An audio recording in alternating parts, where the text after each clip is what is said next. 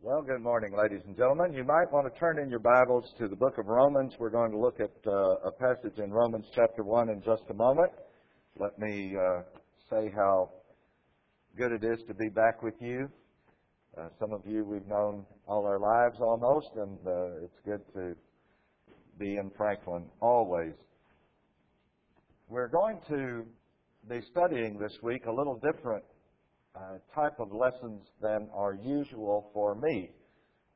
My modus operandi usually is to take a text and to analyze that text and to preach from the biblical text and study primarily Bible passages, expository type lessons. These lessons this week are going to deal with evidences and evolution. And as I say, that's a little different for me, but I hope that we can learn some things together that will be helpful and that these lessons will be beneficial to all of us. Through the week, we're going to be talking about what we don't believe a lot and showing evidence for why we believe in an intelligent designer of this universe, of the things that are in the world, and animals and man. And we'll be studying that through the week, as will be the classes in your among your younger people in the Vacation Bible School. But for today, we're going to talk more about what we firmly believe, first about God, and then about Jesus Christ, and then about the Bible. And I want to say up front in this series of lessons, sometimes when we study intelligent design or we look at these kinds of propositions that are posed by macroevolutionists or by atheists, we do that from a purely secular point of view. We're unashamed in our beliefs, and it should be understood up front that we have very strong convictions and faith regarding spiritual matters. I make no apologies for that. I make no explanations really about that to groups like this, because all of you share that faith or you would not be here today. And so we will talk today about some evidences of things that are critical and at the core of what we believe. We'll talk about God first, we'll talk about Christ, and then we'll talk about the Bible some this evening. As we observe the world, there are many evidences of design and order. There is intelligence behind the universe in which we live. And to me, it is illogical and inconsistent and without any intellectual basis at all to conclude that everything in this complex universe just happened. Now, that's what we'll be talking about through the week. And I think that is supported by a passage in the Psalms, of course, that you're very familiar with. The heavens declare the glory of God, and the firmament shows His handiwork. Day unto day utters speech, and night unto night reveals knowledge.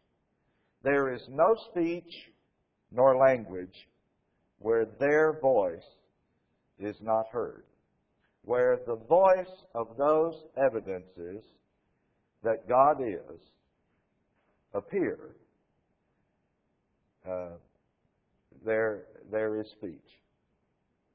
So he says, their line has gone out through all the earth, and their worlds to the end of the world. Now then, with that in mind, what that is saying is that God has put His evidences into the vision of mankind. In other words, we can see it, we can understand it.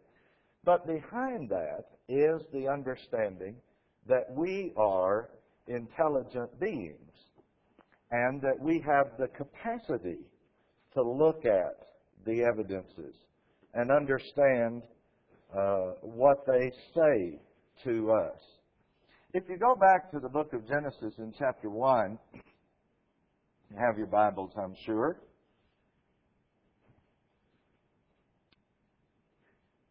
God said in verse 26 of chapter 1, after making all these other things that are around us, all the other life on the earth that we experience, He said, let us make man in our image, according to our likeness. Let them have dominion over the fish of the sea, over the birds of the air, and over the cattle, over all the earth, and over every creeping thing that creeps on the earth. So God made man different from everything else that He has made. And that is important. The way that is explained in this text is that God made man in His own image, in God's own image. So we might ask, just what does that mean? And when you think of an image, you think of resemblance, don't you? So first of all, maybe we should say this, we are in His image by resemblance.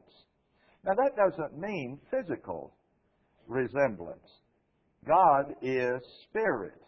So we have to look beyond what is physical to see what we are in the image of God. That makes a difference, I think. And what we're going to look for is that spiritual semblance. We will look for intelligence. Man is an intellectual being, far above any of God's other creation.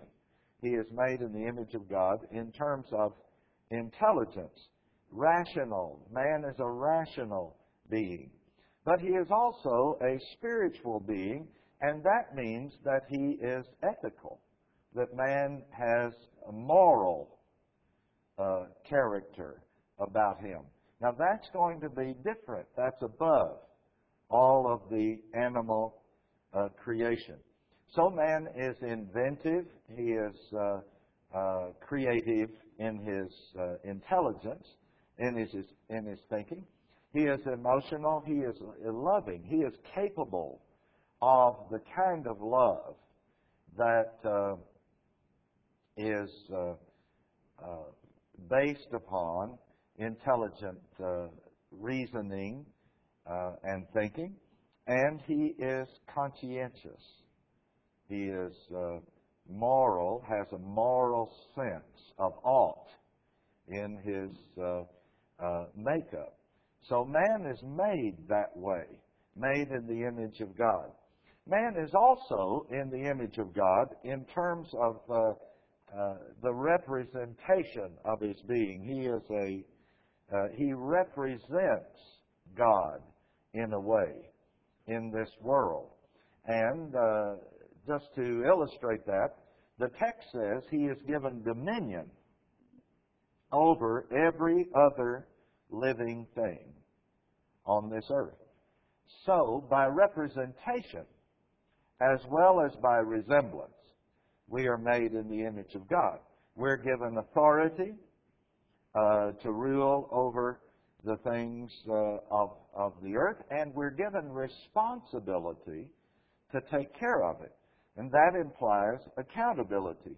Now, if you're accountable, if you're responsible, then that implies moral and ethical nature or character. So you see where we're going with this. There is something very special about human beings.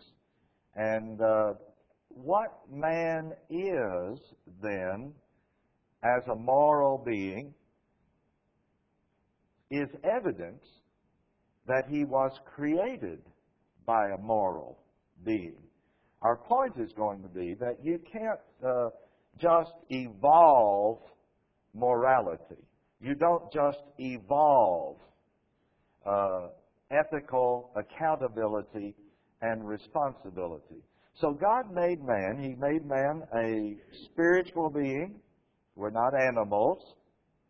I'm not going to be referring to us as animals, although we will talk some about biological evidence later of intelligent design as we go through the week. But God made us spiritual beings. God made us human beings. We're not angels. Linda is, but the rest of us aren't. And we're not animals, as I said a while ago. God made us superior beings. We're not equal to the animal creation. And we're superior in this spiritual, intellectual, and moral or ethical character that is ours.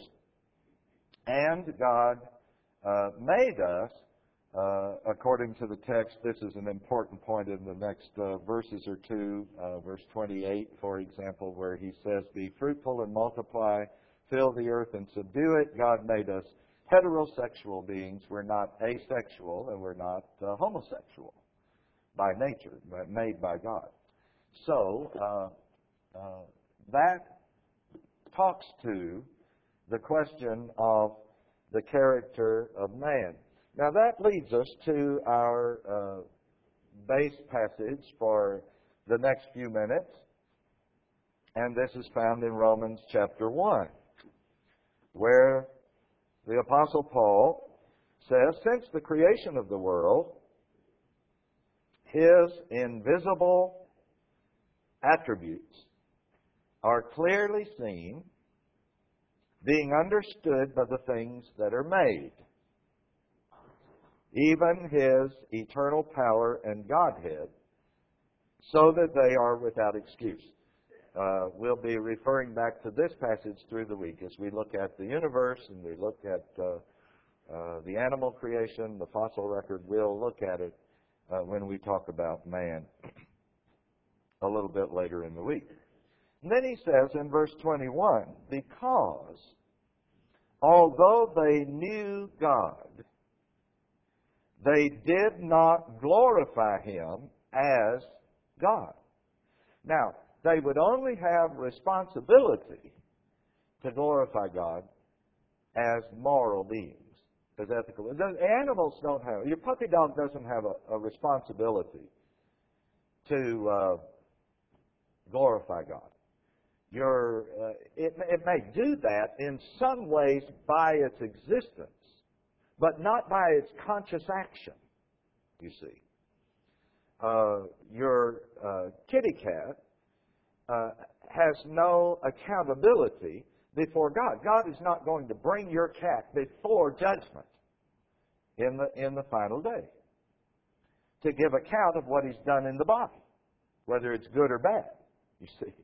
God doesn't do that with the animal creation.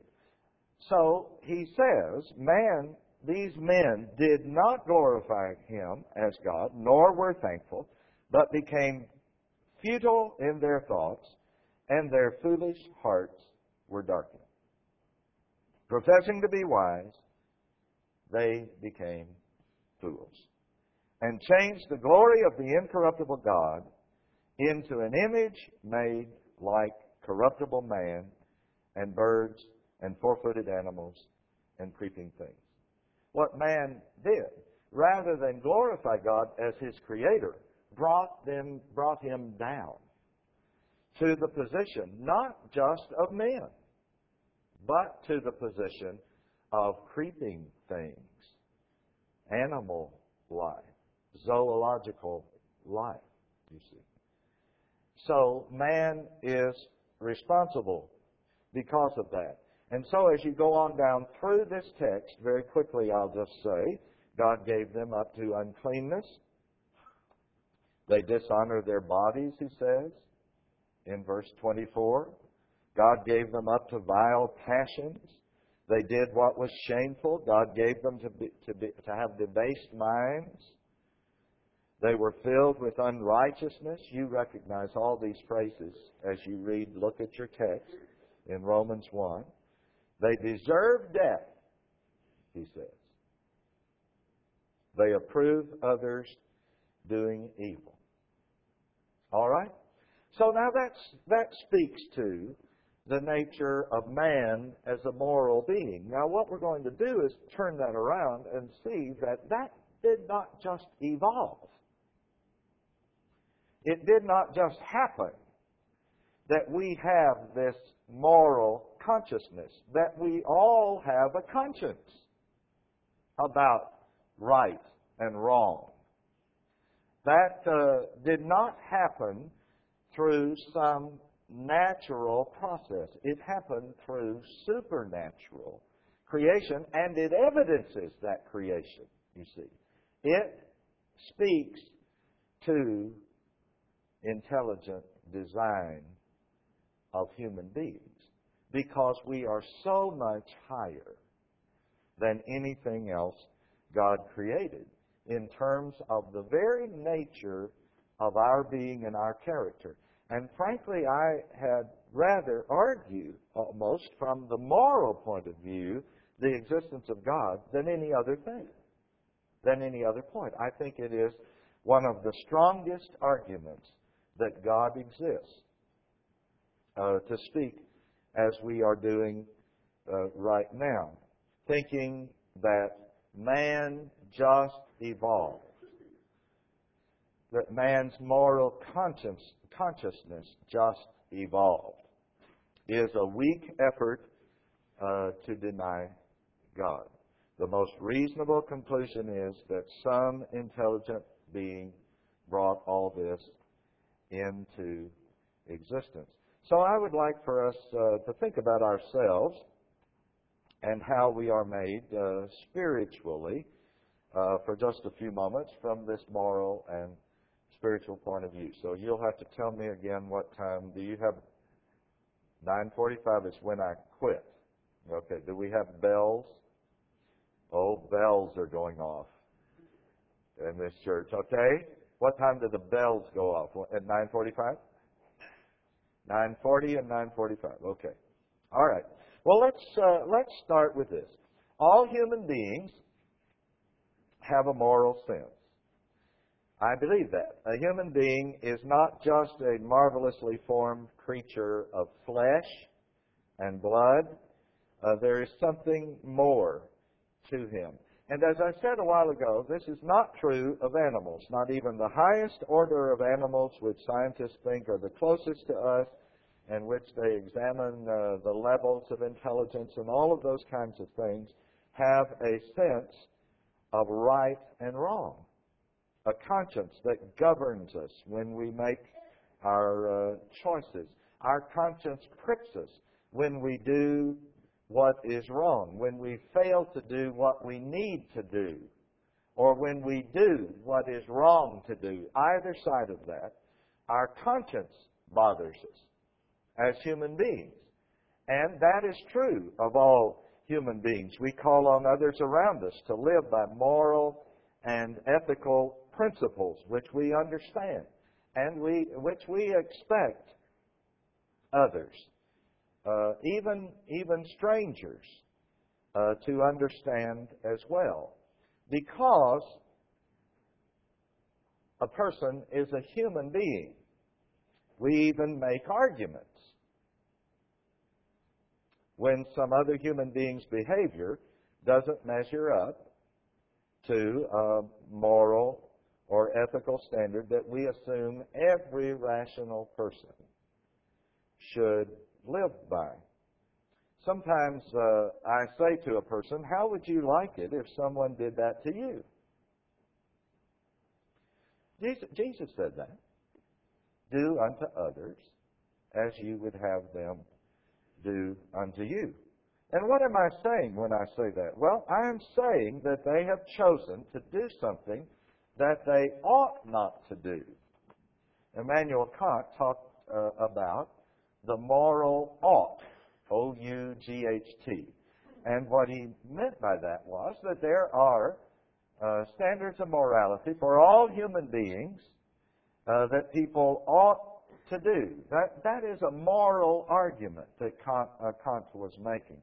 He was saying we all ought to understand some things.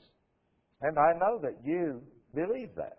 Those of you that are in this room, you wouldn't be seeking a spiritual existence and relationship with God if you didn't believe that. Now, implicit in that is the recognition that there is some objective standard that we go by. The objective standard for us ultimately is going to be the character of God Himself, isn't it? We believe that God's laws and God's rules come from God's own character. Love, for example. God is love, so we are to be filled with love ourselves. We could go down a long list of those. You wouldn't say that, as we said a while ago, to an animal. I know you may personify your animal, and you may say, "You're a bad dog," but you don't really mean the dog's going to hell, and you don't really mean that the dog sinned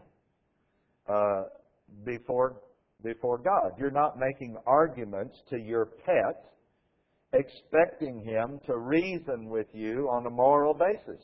You're going to spank him or stick his nose in it or do something, aren't you, to make him stop what he's doing. You're not going to reason with him in the same way that you would reason with a person. You don't try to marry your cows to one another, do you? And you don't argue with a bull out here in the field that he shouldn't take another bull's wife. You don't do that, do you? And that's a part. You don't explain to your cats that they shouldn't drink each other's milk because that's selfish and because they shouldn't be selfish. You don't say, "How would you like it if a bigger cat drank your milk?" You don't argue that way with an animal. You do argue that way with your fellow human beings. That's because we are different. Even when we're little children, we know that there are some things we just don't do that are right. You all have probably read Robert Fulghum's book, All I Ever Need to Know I Learned in Kindergarten. You remember that book? And these are just, 4 or 5 of the things that he said. Share everything.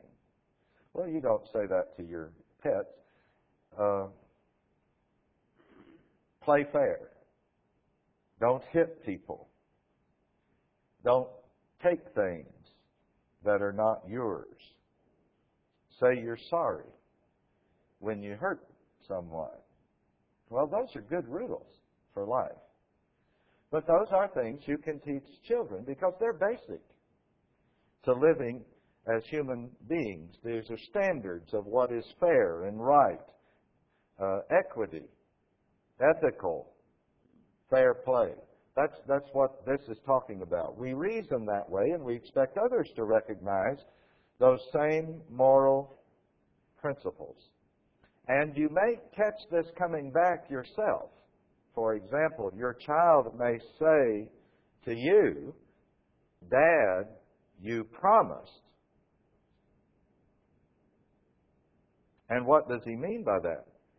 Well, it's not right to promise and not keep your word. You don't lie to your children, you see.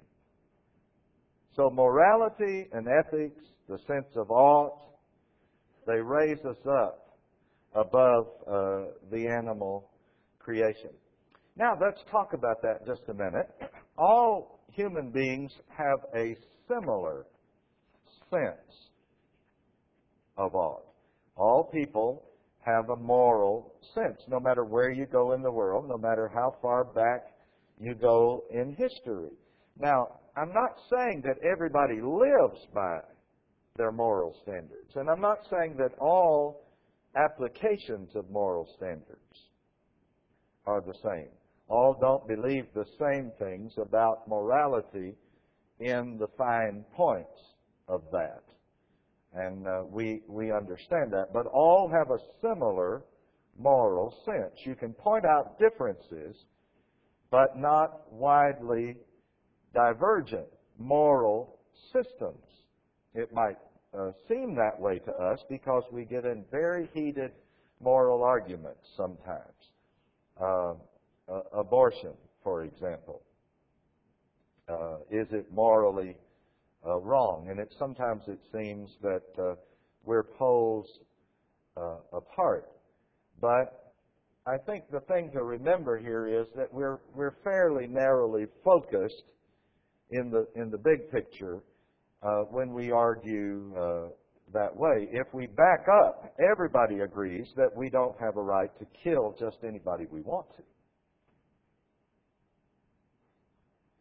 In fact, the premise is that there is sanctity of human life, so the argument becomes focused on whether or not this is human life.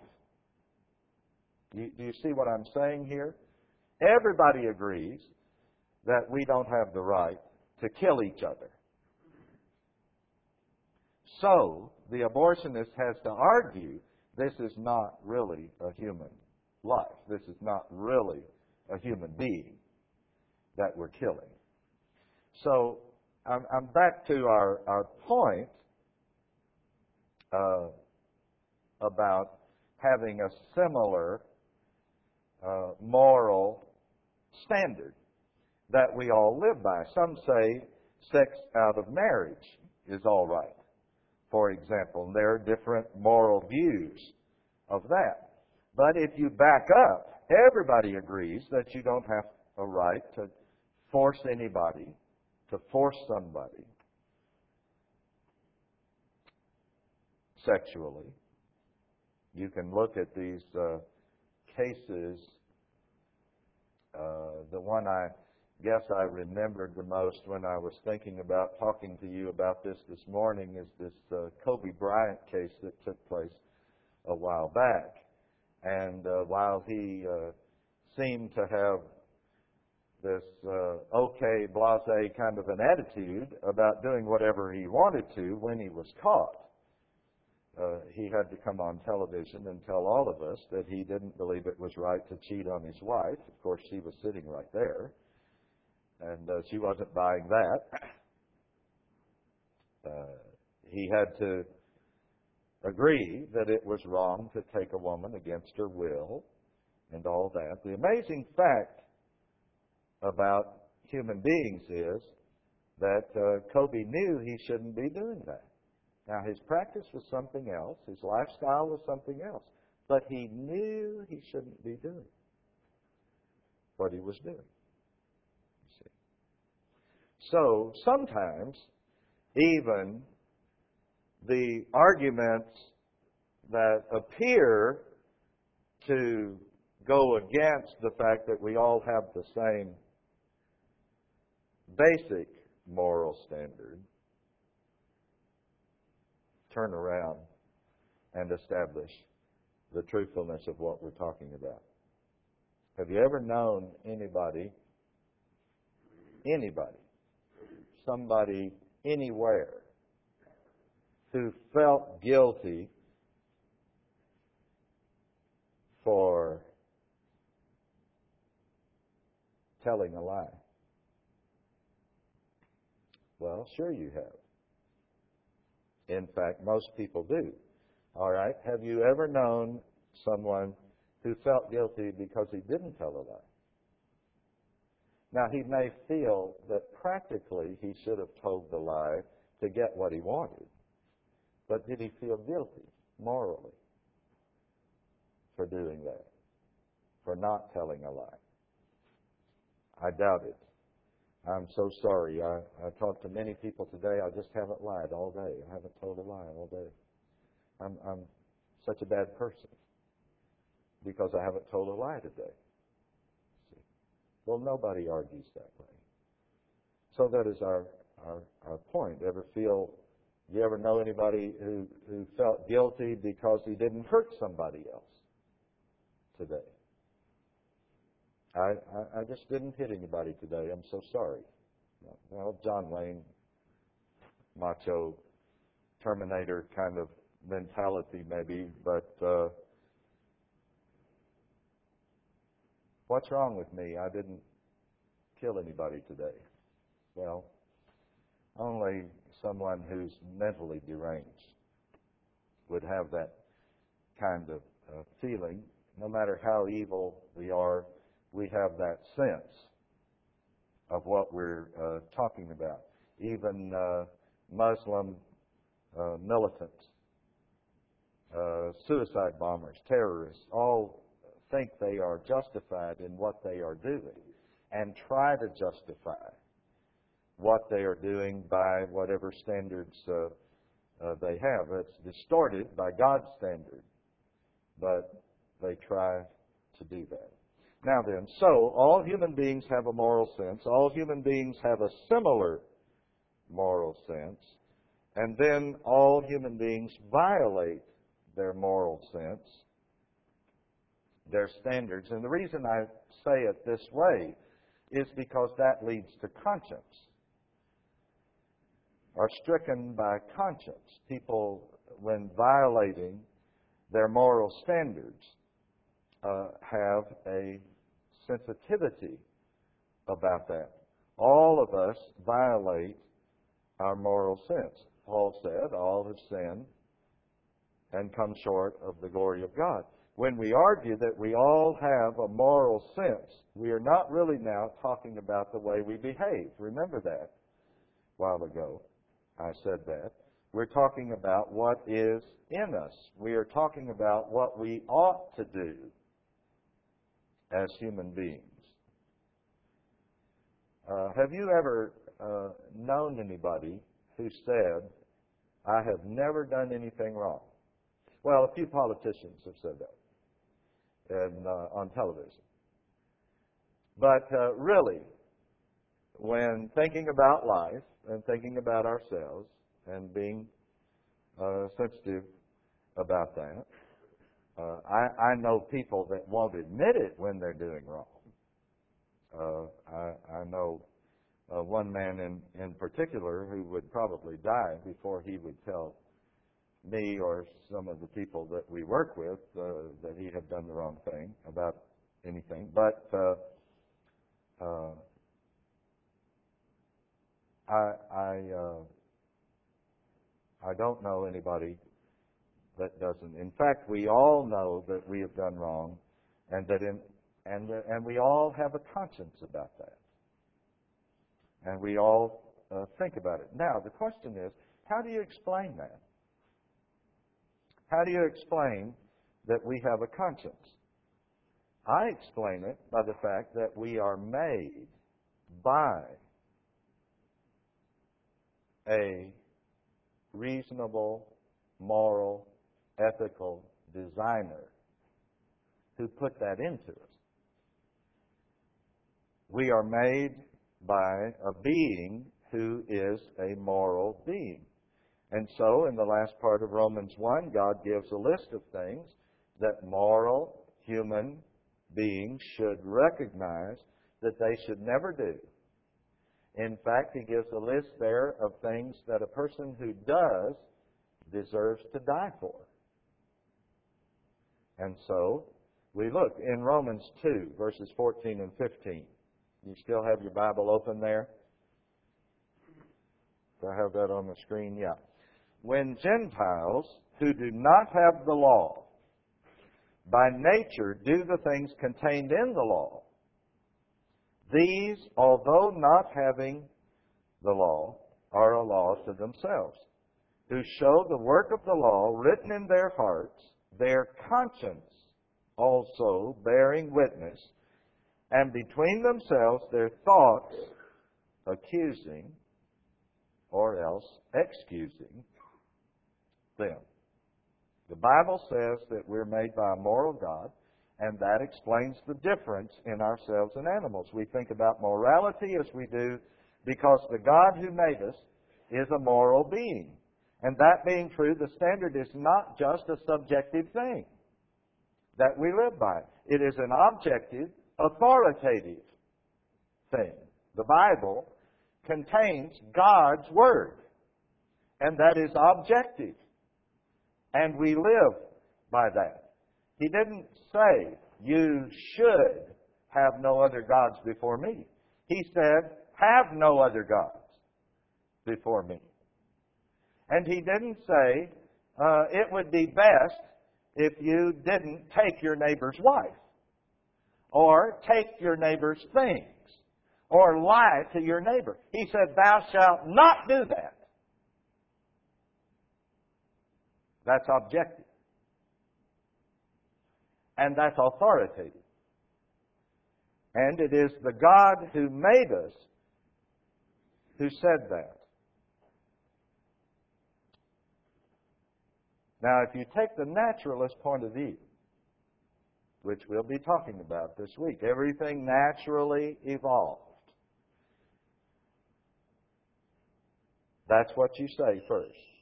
You agree that everything naturally evolved, so everything came about by chance, so there is no God, so there is no real moral standard. And what that says is that we all came to have conscience by chance. That it just evolved within us. And the question is that plausible? If that is true, then nothing is morally right and wrong. It's not morally wrong to kill somebody. That's just a social thing. If atheism is right, then morality is just something you feel. It's not real. Of course, that's what a lot of atheists would like for you to believe. All people act as if there are moral standards. If atheists act as if morality is objective, then they dispute their own claims. So, atheists write about social injustices. For example, let's see, I think I put a statement from the Humanist Manifesto up here, which says, no deity will save us. We must save ourselves. This is, of course, written by secular humanists. Now, I want you to look at the self-contradiction in this. Promises of immortal salvation or fear of eternal damnation are harmful and distract humans from present concerns and self-actualization and from rectifying social injustices. Now, here's our question. What socialist injustices? Who determines what a social injustice is? How are they social injustices? On what basis do you determine that they should be out, these people should be out crusading for causes of right and wrong? Who decides that our causing global warming is wrong? Who decides that killing animals is wrong? Who decides all these social issues? And how are they to be identified as social injustices?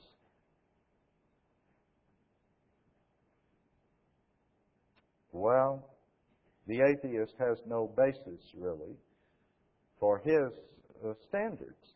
He has no firm ground or foundation on which to build that. No argument that anything he says about right and wrong is authoritative and must be accepted by other people.